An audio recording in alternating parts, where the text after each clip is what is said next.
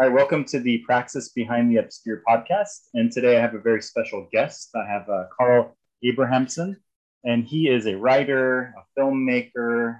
He's written very, very extensively on occultism in general and kind of the impact that it has on culture, everything from music and art and cinema, literature.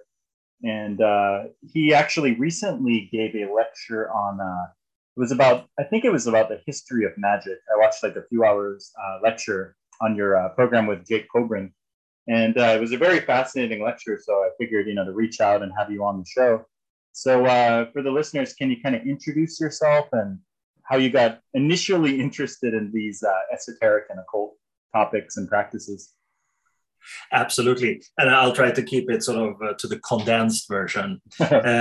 And I'm from Sweden, and I'm 55 years old. Actually, in Asia, soon I'll be 56 years old. It's soon my birthday, and I think what happens is that usually in your teenage years, you become interested in things that will help you define who you are, in terms of just sort of generating or accumulating an identity by seeking resonances in culture, mainly. And of course, I did the same thing, and I became interested in weird music and weird culture and movies, and also occultism. And it's basically kind of a, I don't know, predictable trajectory for Western European kids with a slightly intellectual bent. And I think that in this, how should I put it, this morass of overwhelming things that you can find and could find even then, meaning pre-internet, you do find after a while the gems, the jewels in the lotus that give you this resonance that you're after. And I became very interested in, for instance, Western ceremonial magic. I also became interested in what's called LaVeyan Satanism and the sort of contemporary magic at the time of the Temple of Psychic Youth and the work of Genesis P-Orridge. And it just sort of, I don't know, snowballed is perhaps too strong, but it just, year by year, I found myself more and more fascinated. So it wasn't just like a fad or something trendy that caught my eye. I became involved, and I was already at the time like a networking person, having my own music fanzine, meeting a lot of bands that came to Sweden. I traveled a lot to the UK and other places, and made interviews and took pictures. So that kind of, I don't know, squirrel attitude in a way. You leave your tree and you go down and you try to find acorns of different kinds and you take them back to your little nest. That's basically, that kind of psychology has always been with me. And there was a shift around, I would say, 88, 89, when I left the sort of music fanzine making and started delved into the occultural one instead. By starting the Fenris Wolf. It's a journal that still exists. And that was, for me, totally a logical progression, because it contained so much more than mainly like a new record by the Cramps or whatever. And then I think that I had become, at least one phase of individuation. Again, the squirrel is a pretty good, metaphor. Going out into the world, seeking contact with a lot of people in the sort of occult world. And strangely enough to me, I found myself incredibly welcomed in environments and by people I didn't really, I couldn't even in my wildest imagination, visualize or envision that this would happen. So I was, hanging out with Kenneth Anger and Anton LaVey, and of course Genesis I'd been working with for several years, since the mid 1980s, and it was just more and more and more of these. I wouldn't even say synchronicities. It was more like mechanical almost. I made myself available. I sought people out and found that most people are actually very, very nice and very, very eager to talk and things like that. So that carried on, and I engaged in the Temple of Psychic Youth and the OTO, Mhm. and in the Church of Satan, and some other things too. Basically, just going to school, I guess. It's like beyond beyond kindergarten. It was more like going to occult college in a way, uh, and taking these different classes in different traditions, and what I think bloomed out of that inquisitive soil was the Fenris Wolf on one hand, and also this thing that I called magico-anthropology, meaning there wasn't just me as a magician, being trained or learning things. It was also the thing where I had these goggles on, which had an anthropological, glasses in a way in the frames. So my fascination for different cultures, kinds of magic or historical magics and all these things filled and still fill me with awe and interest and curiosity. And it's something that I spend a lot of time studying and thinking about, and I've come to the conclusion that every human being, every individual, they are magical in the sense that they are guided by magical thinking, much more than they are willing to, for the most part, acknowledge. And I'm thinking, of course, like Western, empiricism and rationalism and this kind of left brain scenario. Even those people are completely guided by magical thinking and fantasy and daydreaming and psychological compensations. I think one has to take this kind of thing into account when we look at the problems we have today. And I do believe that the resurgence, or maybe, things become more and more visible in a way, magical things, whether it's in pop culture or, ancient grimoires, whatever, it takes on many different forms.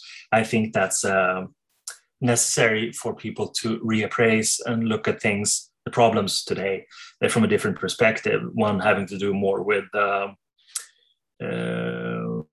down-to-earth perspectives. We need to be more involved in nature as such and leave all the human constructs, meaning abstractions like monotheist religions and two great collective movements and stuff like that. So, and I think that the magical anthropological perspective and these aspects can be very, very helpful in this regard, meaning actually as some kind of possible lifesaver or civilization saver. Mm-hmm. That's the short, condensed version.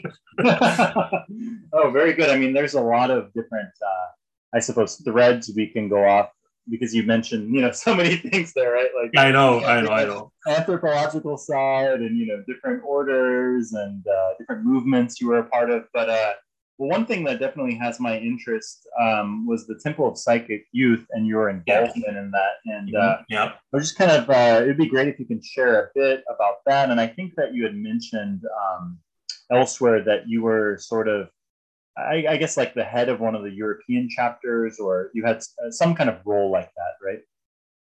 Yes, exactly. What happened was that I had been like a fan of Robin Gristle and a fan of early psychic TV, and of course they were very extroverted and networking, and they had a lot of dissemination of information. It wasn't just the records; there were many other things, like a really a culture around the band, so to speak, and the Temple of Psychic Youth caught my attention, and I found it very interesting. But the first meeting was, so actually I subscribed to information from them from I think 1984 or something, and they were here they were in Stockholm in 84. Also for like a video screening, a concert and things like that. But I didn't really get to meet Jan and the others at the time until 1986, when I went to London to make an interview for my music fanzine. But I was very, very, magically inclined and very, very interested, like a little sponge. Mm-hmm. So that was the beginning. And then we got on very well, and we, discussed this thing, the Topi thing is spreading, and I was thinking, maybe I could do something in Sweden. So it started out as Topi Scan, which was like an access point for Scandinavia. And then it grew and grew, and there was some challenges with European administration. So I took that on, and it became Topi Europe. And then that lasted up until 1991, approximately, when the entire Topi of that phase sort of fizzled out for many reasons. Okay. What were some of the like activities that Topi was involved with, and sort of like the underlying principles behind it, and also like overall, like a bigger picture? What do you see as, like, almost as an anthropologist, right? Like, how do you see Topi's role in like the grand scheme of things? Like, what kind of impact did it have on the culture at large in general? Yeah, I would say very, very substantial, and not only because I'm partial, but it's just this thing where if you give things enough time, and you see what kind of was it only something that was happening then, or did it have ripple effects, and does it still have ripple effects? And the thing is that I think the interest in Topi now is probably greater than it was back then. There's this documentary coming out, I hope this year, called Message from the Temple. It's a very, very ambitious thing, and it was just another documentary actually about Kum Transmissions, which was like their Jan's performance troupe with some other people. Also a very ambitious documentary, and it's out there in sort of highbrow culture through these kinds of things, where a later generation is trying to understand what was going on, because there were many cool things going on. So on one hand, you have this, what you could call an occultural network. It was definitely a think tank. It was a magical order, but it wasn't in the traditional sense. We have a hierarchic structure with degree systems and stuff like that. Topi was very much a bridge between what Jen called the Museum of Magic and something that was completely contemporary. And by saying completely contemporary, that also, meant, or also still means, taking other things into account. Not only, this is the magic secret, we have it, we can, teach it to you, whatever, meaning this occult aspect. It was a way to look at the power of transformation in different and new ways.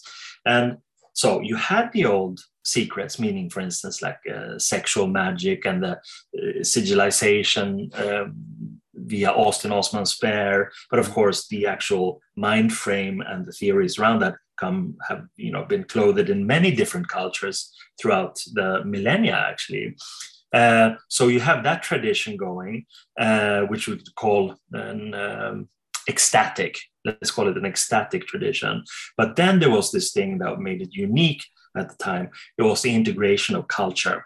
The integration of culture that sort of carried a philosophy, but it was never demagogic. It was never overtly political. So some people say that Topi were, anarchists. I would decline and say that's not the case at all. They were, if anything, anarchic. That's a different thing. The difference between an anarchist and an anarch. An anarch is someone who is free because he or she is on the outside.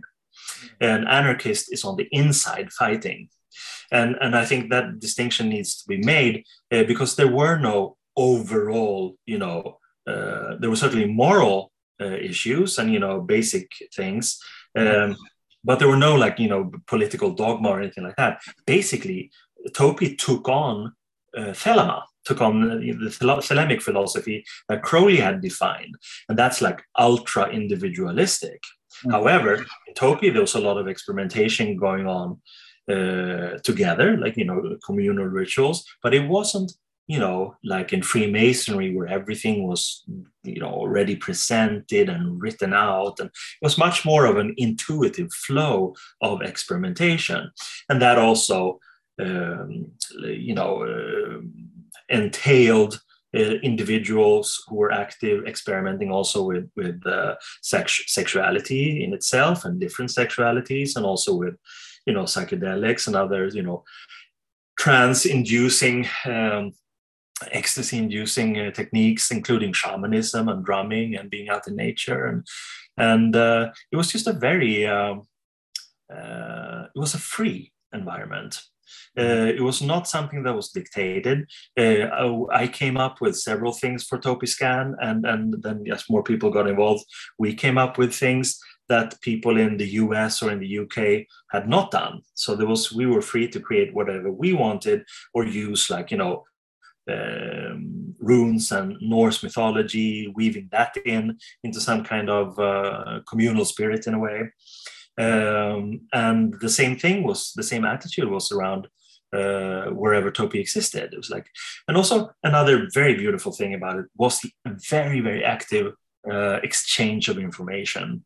It's kind of hard to fathom if you are someone who has never existed without the internet existing. But there is actually, there was a time when the internet did not exist.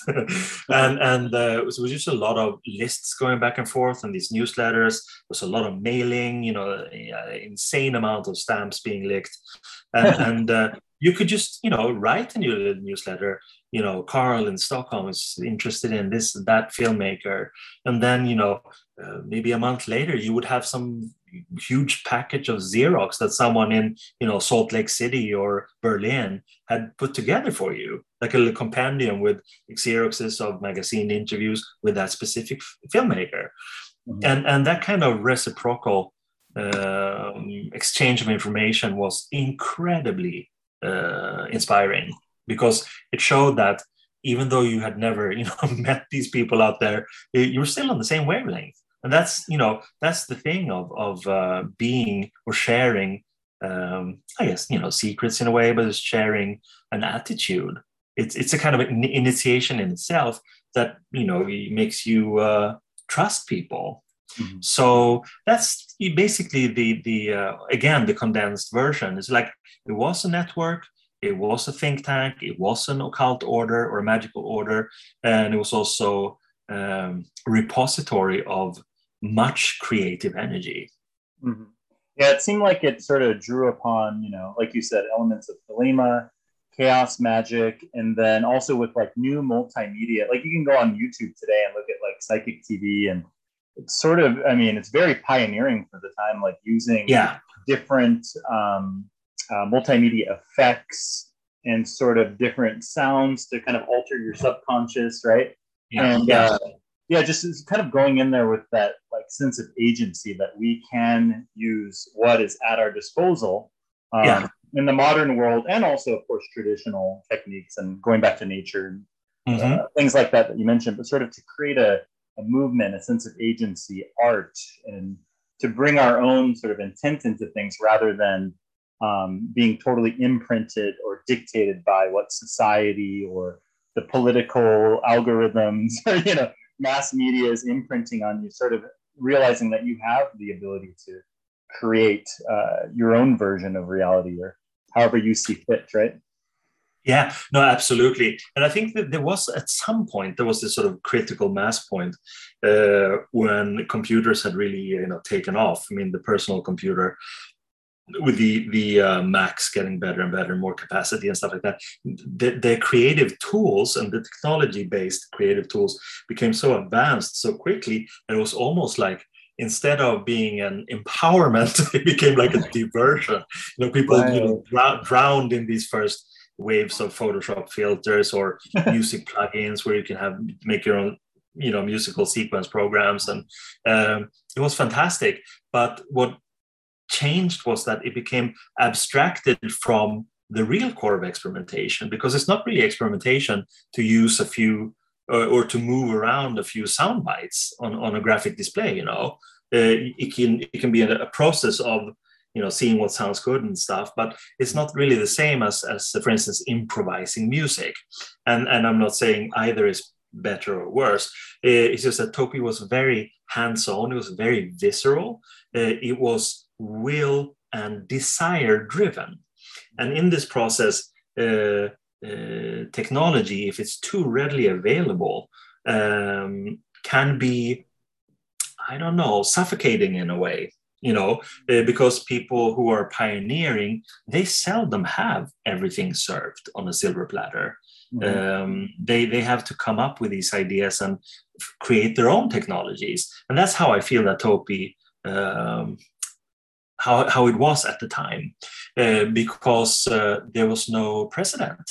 There was really nothing like it. You could say that, Chaos Magic, and specifically with the Illuminates of Thanateros, the IoT, they were parallel, and they were certainly using a lot of similar stripped, hardcore kind of Sparian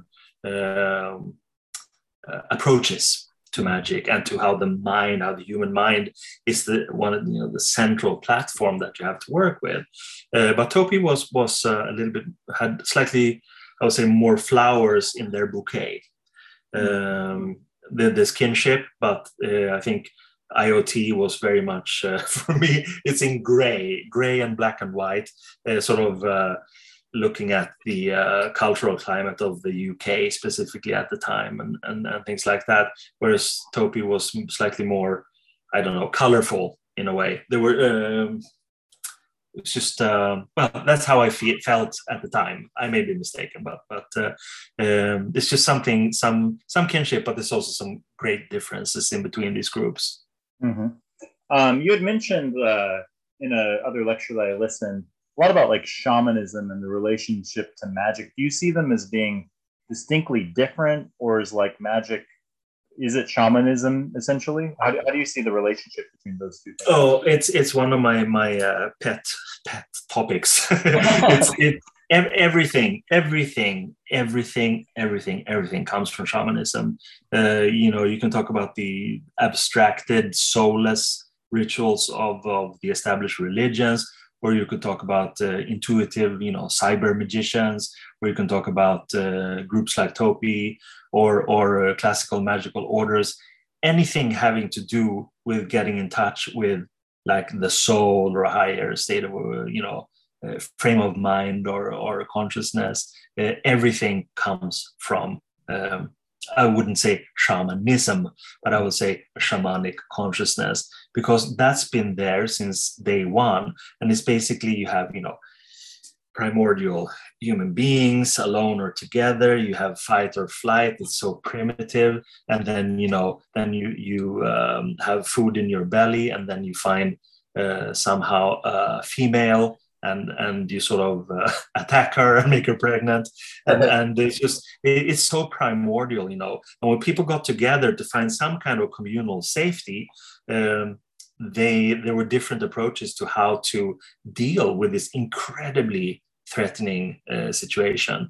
And one of these things was, of course, to tell stories, basically the first art expressions, singing, telling stories, visual art, dancing, these things that make you feel good, together. And in that is an empowerment. And then, of course, no one can tell how it happened that, people, started visualizing and tripping. There has been much it's been much speculated recently also about these sort of quantum leaps that the human brain has taken throughout its development, and it's very, it seems very, very likely that it's connected with psilocybin. So we have that aspect, is that when you are safe and together, and one of the things that you eat it's magic mushrooms, you will have a different approach than when you're completely rational and just in the fight or flight mode. So I think that has helped too. So the shaman was someone who calibrated his or her talents of visualizing the desired, basically, and also visualizing controlling the undesired. And from then, it's just been developing and taking different forms and different shapes. Of course, when human society becomes more abstracted, and for instance, when you become not a hunter anymore, but a farmer, and you have these places called villages that turn into towns, that turn into cities, that turn into countries, that turn into larger cultures, there's still the need for that person to interpret the inner spheres, the soul, to the rest of the community. And we know what happened. Of course, as human culture became more complex, the spiritual or shamanic things became like religious. It's more and more and more by proxy, more and more removed from the original source. But the original source is shamanic. So anything today that deals with, freestyle spiritual stuff or yoga or religion or hardcore magic, it all comes from that same original mind frame.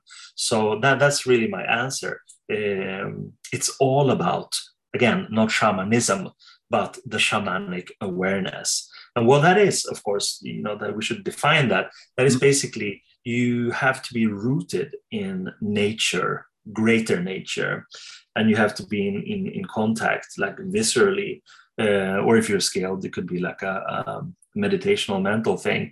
But then you have to go on this journey. And traditionally, we know from cultures all around the world, it's rhythm. It's by drums, and it's also by psychedelics, and it's also by dancing. Mainly, again, it's ecstatic.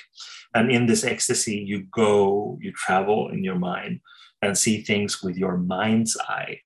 And we have been taught in our cultural sphere that, this is not real. But of course, it's as real as anything we experience in any other way.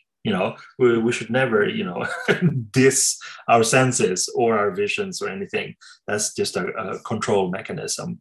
So that, I think, is my approach. It's that whatever we're looking at from a magical anthropological angle, everything has its source in a shamanic consciousness. Mm-hmm. Yeah, I think, to me, when I look at a lot of traditions, religions, it's sort of like, especially religions, it's sort of like somebody else's. You talked about going inside and sort of seeing through the mind's eye and having those visionary experiences and sort of coming back with something perhaps. But it seems like a lot of religion is like one person or one prophet's experience of that, his own personal experience, subjective, and then coming back and like codifying that as the objective reality, whereas maybe it was pertinent to that person, but now it becomes this whole like, objective egregore or something like that, right? Yeah. And it's always the same problem. It's basically that, one person is fine, two people can be fine, but three is a crowd. And then if you have even more people, there's a power dynamic. Everybody wants to be on top. And that's basically the story of human civilization or de-civilization. And that goes for religions too, of course.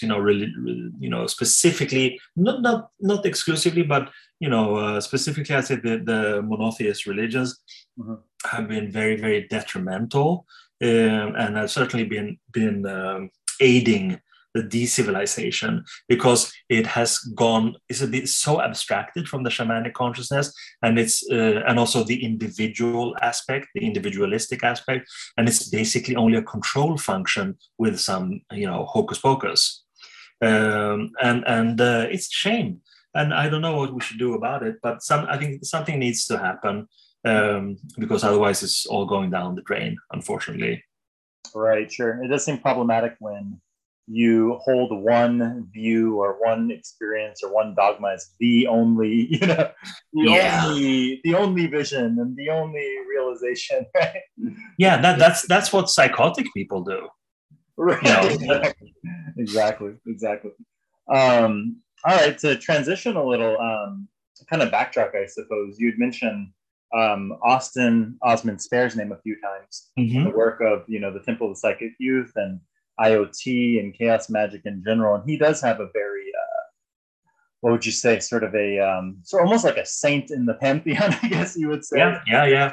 That's a good way to describe him. But I personally, I mean, I've looked at a lot of his art. I've only read one of his books, which was the Book of Pleasure, and Yeah, that's a killer book. I mean, I think I've read it like 3 or 4 times actually because yeah, it's a mind fuck. I'm sure that's how a lot of his other work is too, but it's like I need to read it over and over and over again and sort of go through these like crazy yeah. reality. It takes you on a journey, you know. But Hmm. maybe you can kind of mention what are some innovations of Austin Osman Spare and a little bit about him, and maybe even like other works, you know, that you recommend people to check out of his. Yeah, well, Spare would be, if not number one, then very close, because he was such again like this bridge figure, because he had some connections to Crowley. They were parallel, and Crowley, I guess, I don't know, he was more old school than a bridge. Thelem as a philosophy wasn't really unique to him. You can trace that back to Schopenhauer if you want to, but so Spare was much more radical, and he had this thing where he wasn't interested in like group rituals or group dynamics or in a community. He was an artist. He liked to paint. He liked to do what he wanted to do, and he never sought fame. He got acknowledgement fairly early on, and prizes and merit, and he's a very skilled draftsman and painter, and he could probably have had a quite successful career, but he stayed and under the radar, and made portraits of normal people, people who commissioned him at pubs, things like that. But the interesting thing with his art, it's interesting for many different reasons. First of all, you have the beautiful portraits, but when we talk about his magical vistas, he painted a lot of things and drew a lot of things, stuff that he saw, as we said, in his mind's eye. So it's completely shamanic art. He was a shaman.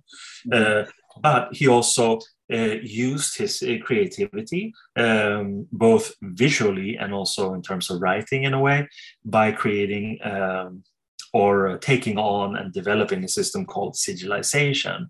He used his artistic prowess and his creativity to work with letters and words, and thereby with meanings. He sort of cut them up in a way, took away redundant letters, made these letter forms into new forms by combining them, much like the bind runes traditionally in the Norse region, where you combine runes and make them more into glyphs, like visual symbols. He did the same thing, and he also used a lot of automatic drawing in his sigillization and in his art in general. So that kind of hardcore attitude to trusting what you find inside and trusting that it's equally valid as any external input in a way. Also filtered through his very keen mind, sharp mind, but also incredible artistry. He was such a incredibly talented person. That creates someone who is a magician on many different levels, because you have the thelemic aspect in a way.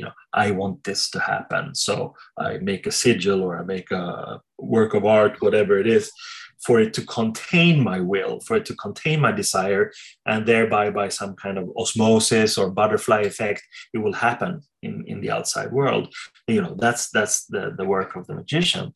But he was also someone who, by his excellence, both in the writing, like Book of Pleasure, for instance, that you mentioned, but also in his paintings, he was quite prolific. So there's a lot.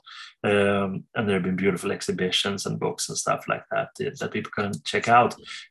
He also created an Austin Spare for the future. That was part of a larger magic, for him to stay on in a way. In a similar way, I would argue that if Crowley hadn't spent so much of his inheritance of self-publishing beautiful books, we would probably not have, we would probably not be talking about him today. It's a way of leaving a legacy through talismanic objects. And also because they will help generate myth gestalt, if you like, something that lives on after you're physically gone. And what happens with many people who are creative, it's kind of hard to argue when you're dead, So much of that is left to the people who are later, and if they don't like you, they will, I don't know, slander you maybe, and there's nothing you can do about it. However, if you have consciously left a lot of great art, there's really no argument, because then everybody can at least make up their own mind and not having to listen to, vile critics or to verbose yaysayers. It's much more a game where you can define your afterlife in a way. So I think that he was aware of these things. And one thing that was also interesting with him was that he was certainly aware of, people like Freud. They were in the same zeitgeist.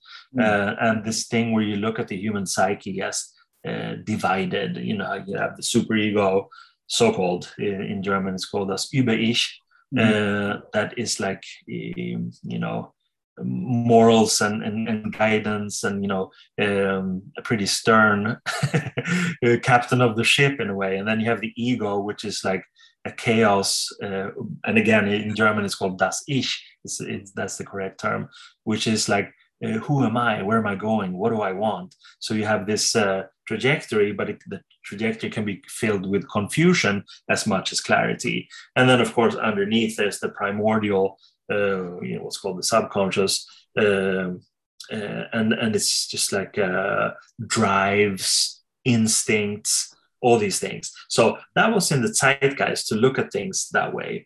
And although on the surface, Spare was critical to he called, for instance, Freud and Jung, he called them fraud and junk. I didn't know that. Yeah. That's funny. That's hilarious. Yeah, no, it is hilarious. So he was very much aware of their existence, But at the same time, you can see that in his theories, like in the Book of Pleasure, for instance, where he tries to explain sigilizing and how it works, is basically as in an ecstatic moment. And for him, it was very much a sexual thing, whether in congregation or in masturbation.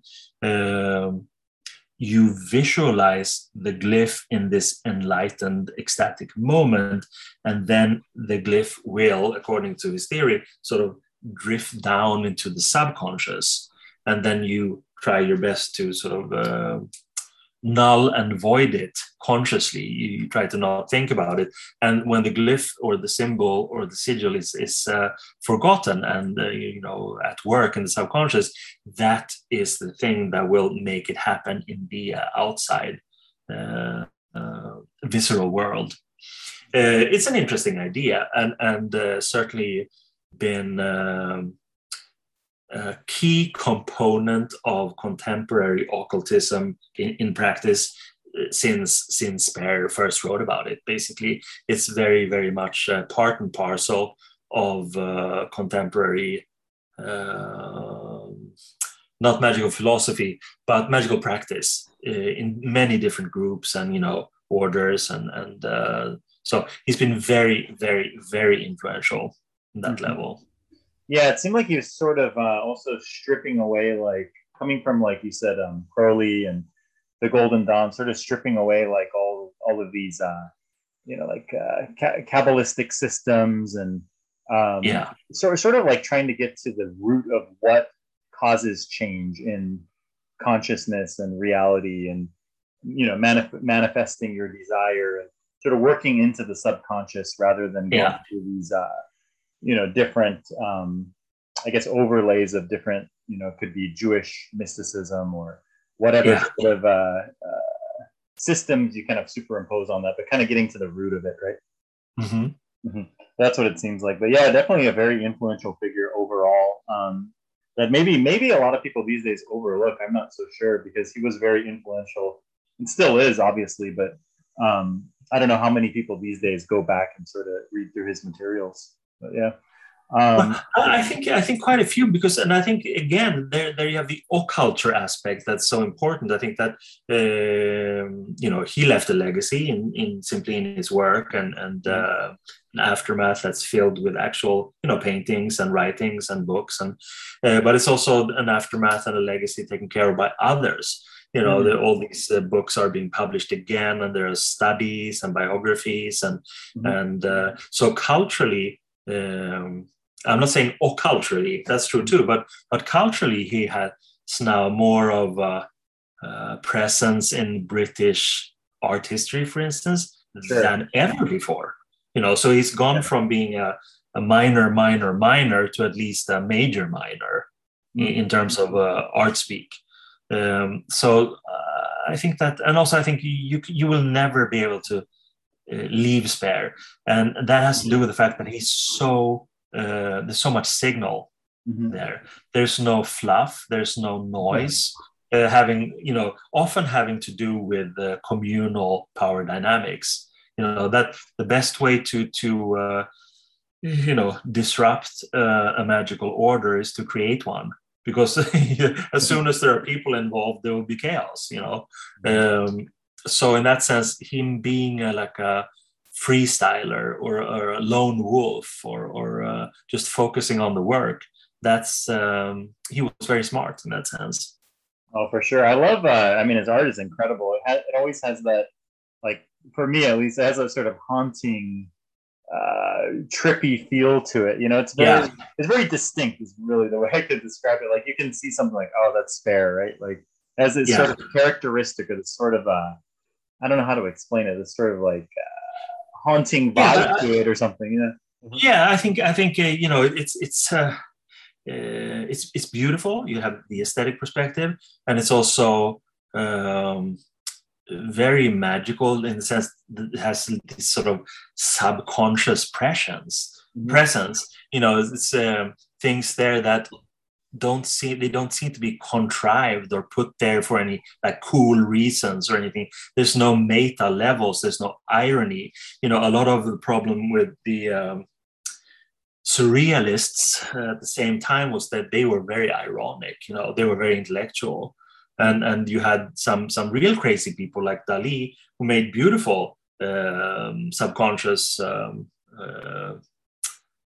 vistas, and he was also technically skilled, so it has that same power to affect you. But that's, I think that in a way, Spare was a real surrealist in the sense that he went down, sir or sub, and looked what he could find inside, and then he brought it back and displayed it through an aestheticized form. I do believe that much of the other, the classical surrealists who claimed they were so interested in psychology and the unconscious and the subconscious, it turned into kind of an again intellectual power dynamic about who's the coolest. We can see a lot of that in contemporary art. Also, it has no real signal. It's filled with pretty desperate noise usually. Right. Most definitely. I actually have a listener question here, and the person is asking, sort of, can you share a bit about the left-hand path, or what people describe as the left-hand path? Because earlier you did mention your involvement with LaVey and Satanism, and so can you kind of help define or share a little bit about that, what that is, and how it's, if it does have any, what distinguishes it from perhaps other sorts of practices? Right. It's a very muddled area, because originally it's a term, if we talk about the left-hand path, that's become so inflated and also deflated, and it's taken on new meanings, etc. Originally it was something describing certain parts of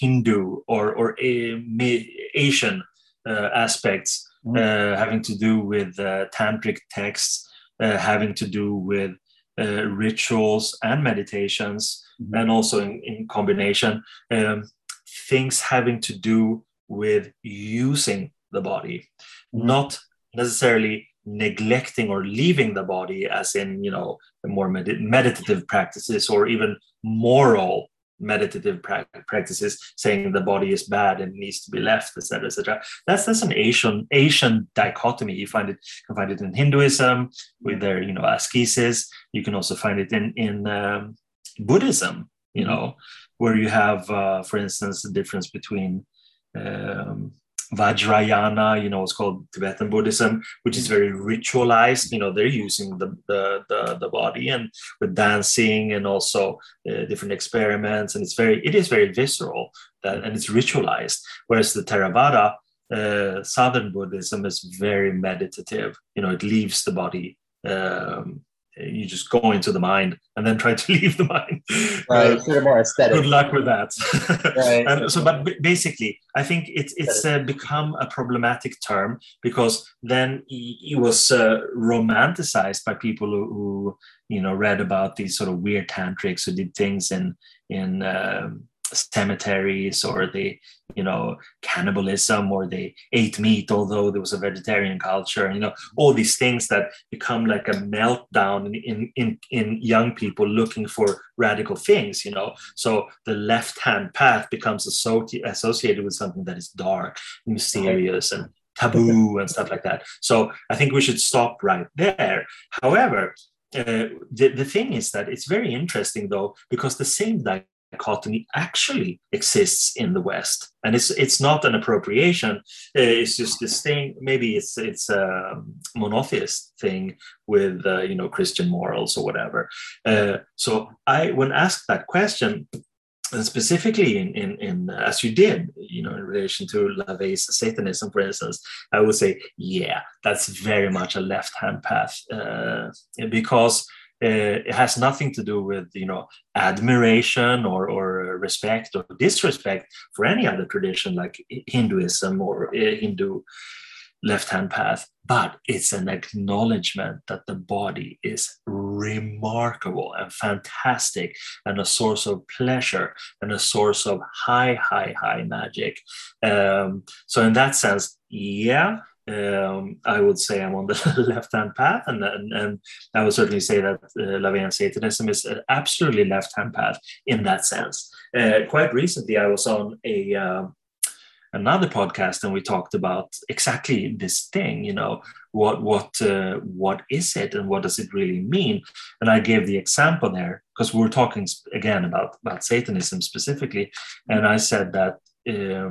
The equivalent of left-hand path would be, for instance, the conscious integration and I don't know, intense pleasure of consciously eating your favorite chocolate bar.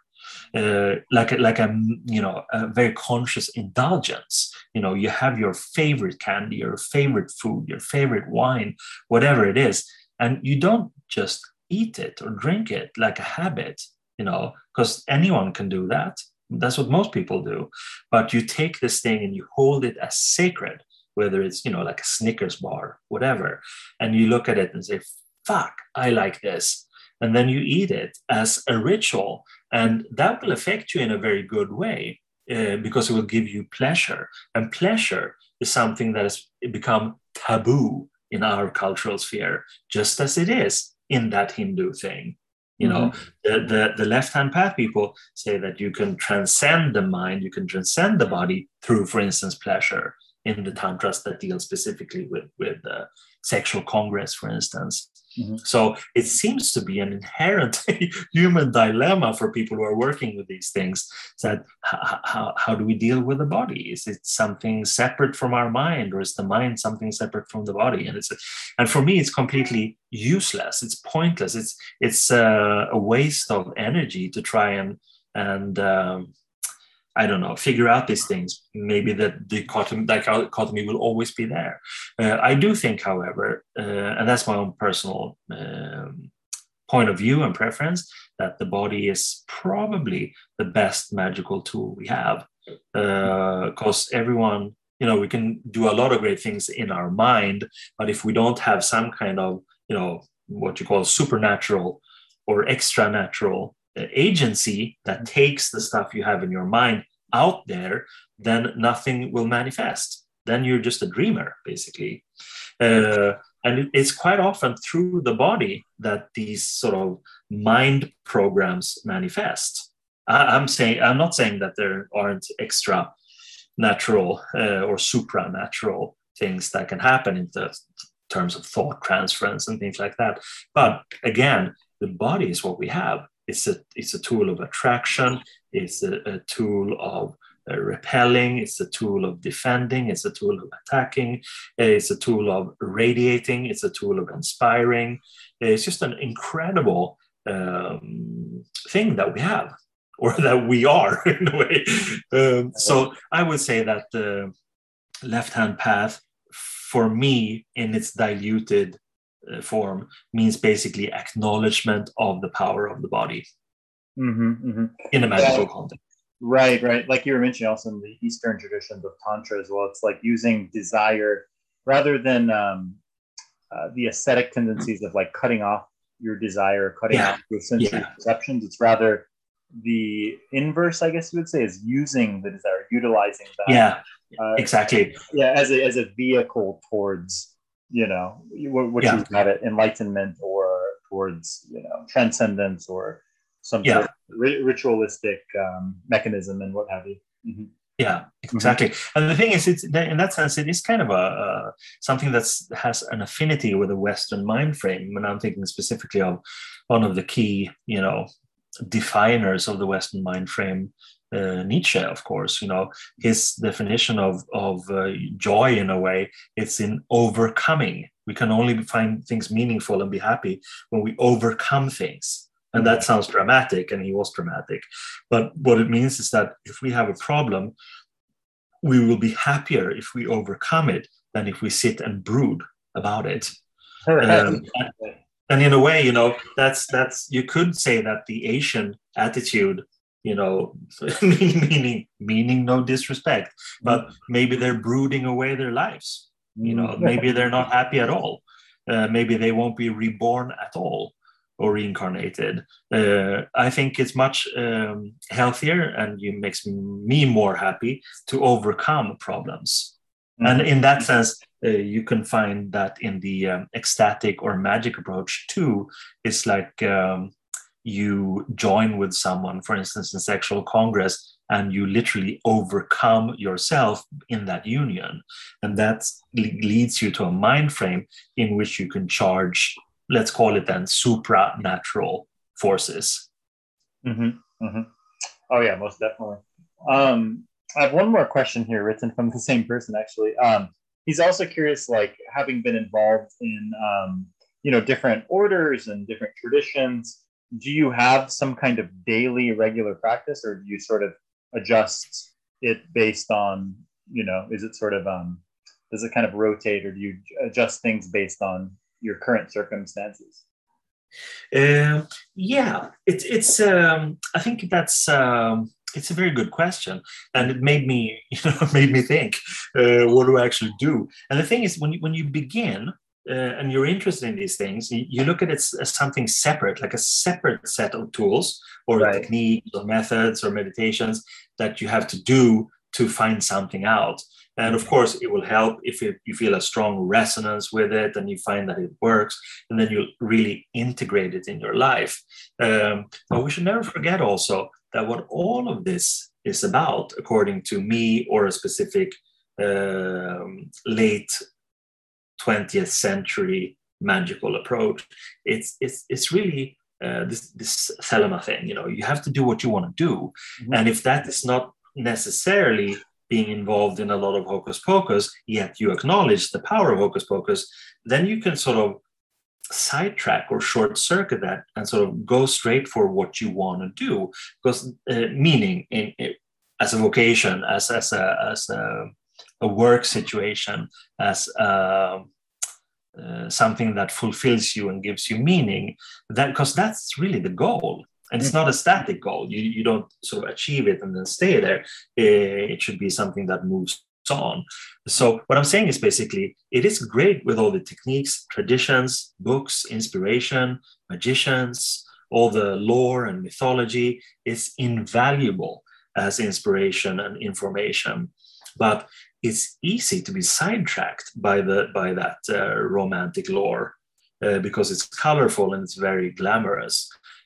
So one needs to be focused on what you want to achieve with all of these things, because you could absolutely, find an analogy in drugs, for instance.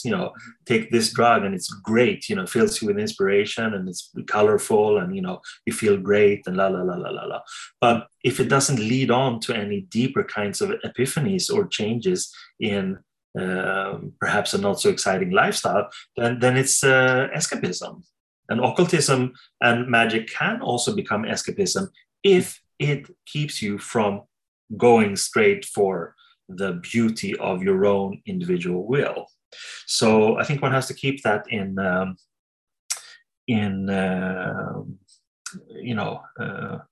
mind all the time. However, I will say one thing that I stick with almost on a daily basis, and has been so good for me and revealing continually, and it's not difficult. You don't need a master to teach you, and it's simply meditation. And I don't necessarily even mean, it's great to begin like with, as always, with traditions and to sit in the lotus position and stuff like that. But that's not really what it's about. It's about going into your mind, trying to still it so that you can see the things that are important clearer. I never try to blot my mind out, like in the Asian situation, because why would I? My mind is a beautiful bazaar of creative things. I want that to be very vibrant and active. However, as we all know, our culture is very, saturated by technology, saturated by information, saturated by data, saturated by people. So it's easy to be disturbed, and that's why I use meditation as just a short moment at times to just still my mind so I get back into my focus and be in my own bouquet of goals. Oh yeah, most definitely. Meditation is I feel like it is something that for me I practice every day, but it's very valuable in just in life in general, like you're saying, whether it's stilling the mind is very essential and developing one point in this. And also it's something that transcends the magic of it. It's really, yoga and meditation is really something that should be taught in school. Sure. Like just for kids from day one. Because it has no affinity, has no strange morals. It's just technique that makes you a better person. Oh yeah, most definitely. Okay, let's see. I mean, you've written so much on the occult, and to kind of backtrack earlier, we were talking about Temple of the Psychic Youth, and you have a whole book out about your conversations with Genesis George. And you do have a book also on sort of it's called Occulture, and it's sort of about its influence in general on culture, right? And obviously you've been studying, practicing, and have this sort of historical disposition as well. How do you see magic in general? How do you see these practices, perhaps sort of on a historic and collective level? What do you see the role of magic on a historic level, a collective level, and on an individual level as well? Well, I think it's a multifaceted thing, and it carries on. It seems to be the carrier of a tradition, which is in favor of individualism. It's in favor of freedom. It's in favor of experiment. It's in favor of respecting nature. I mean, like greater nature. Because wherever you look, at the occult strains, it could be the occult strains of a monotheist culture, or the occult strains of an occult culture, or the occult strains of just some secular culture. It's always there, under the surface. People want to be, on their own researching these things that are not sort of inside the sphere of acceptance, or it could be that they're outside because they're ostracized, or even that it's dangerous to deal with these things. Depends on what time we're looking at. I do believe that there's power in the occult, meaning hidden, in the same way as there's power in a seed that's put in the ground. The seed won't sprout and bloom above ground. It needs to be underground, immersed in nutrients and darkness and water. And then it will strike roots, and then it will be strong and come up above the surface and sort of be a beautiful and also oxygen producing thing that will be beneficial to other beings. That's how I look at it. It's a very simple metaphor in a way, but traditionally that's really what's happened. So much of the science we have, so much of the culture we have, it has all come from somewhere beneath the surface, and that's really what occultism is. Oh, I love that answer. That's a beautiful answer. Okay, so do you have any upcoming books or projects or films that you would like to discuss? I did mention a couple of your previous projects and books, but is there anything on the horizon for people to look forward to or check out? No, I mean, there's always a lot of things going on. I mean, right now I'm in the process of wrapping up like an art book called the Trapartisan Review, because I have this publishing company called Trapar Books, and the Trapartisan Review is an art book, and it's not, I wouldn't say occult art, but there's a lot of interesting artists that are definitely magicians. So that's going to be like a quite lavish art book, and I'm very happy with that, because it's not about text, it's not about contextualization, it's not about intellectual pursuits. It's just beautiful images that people have made in their own free space and free time. And it's I usually don't like these terms, but I'm very fed up with this term called outsider art. So I came up with insider art. And Trapartisan Review is filled with insider art. It's for people who are on the inside. They're insiders into their own process, and they are willing to share it. And I'm happy to be the one who shares it in this particular context. So that's one thing. And then I have a book coming out in mid-February called Anton LaVey and the Church of Satan, Infernal Wisdom from the Devil's Den. And it's basically an extension of the film that I made a couple of years ago called Into the Devil's Den. And it has to do with my relationship, my personal friendship with Anton LaVey and with people who knew him at the same time, basically his last decade. It's a massive book filled with interviews and rare material and my own stories. So that's I would recommend that people get that book, because it's not only about him, it's about his satanic philosophy as a whole also. So I'm very proud about that book, and also the film. That sounds interesting. When did you say that one was coming out? It comes out, I think it's February 15th or something. Okay, cool. All right. Where can people find you online, and where do you recommend people to look up your stuff? Yeah, it's all over the place, but it's good with these gateways where you can sort of delve deeper.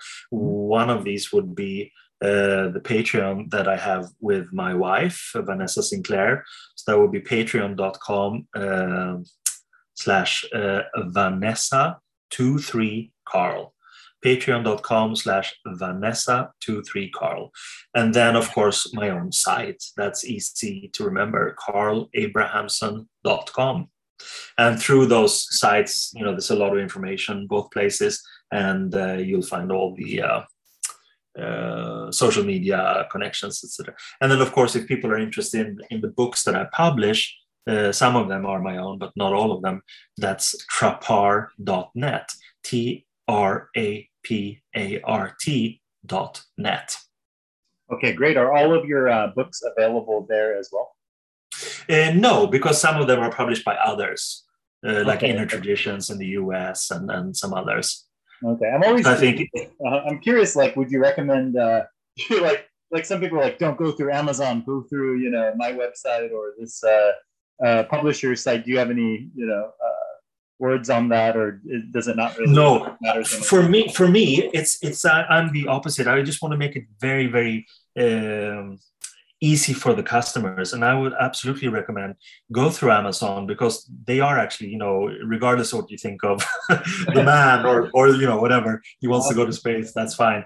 But in terms of simplicity and also prices and shipping and stuff, I find it remarkable. And also, I'm producing a lot of the Trapar books are via Amazon, so that is totally the best way to get them, actually. So if you go to Amazon and look for I think it's called author Carl Abrahamsson, or just search for my name, my author page will pop up, and there you see all the books there.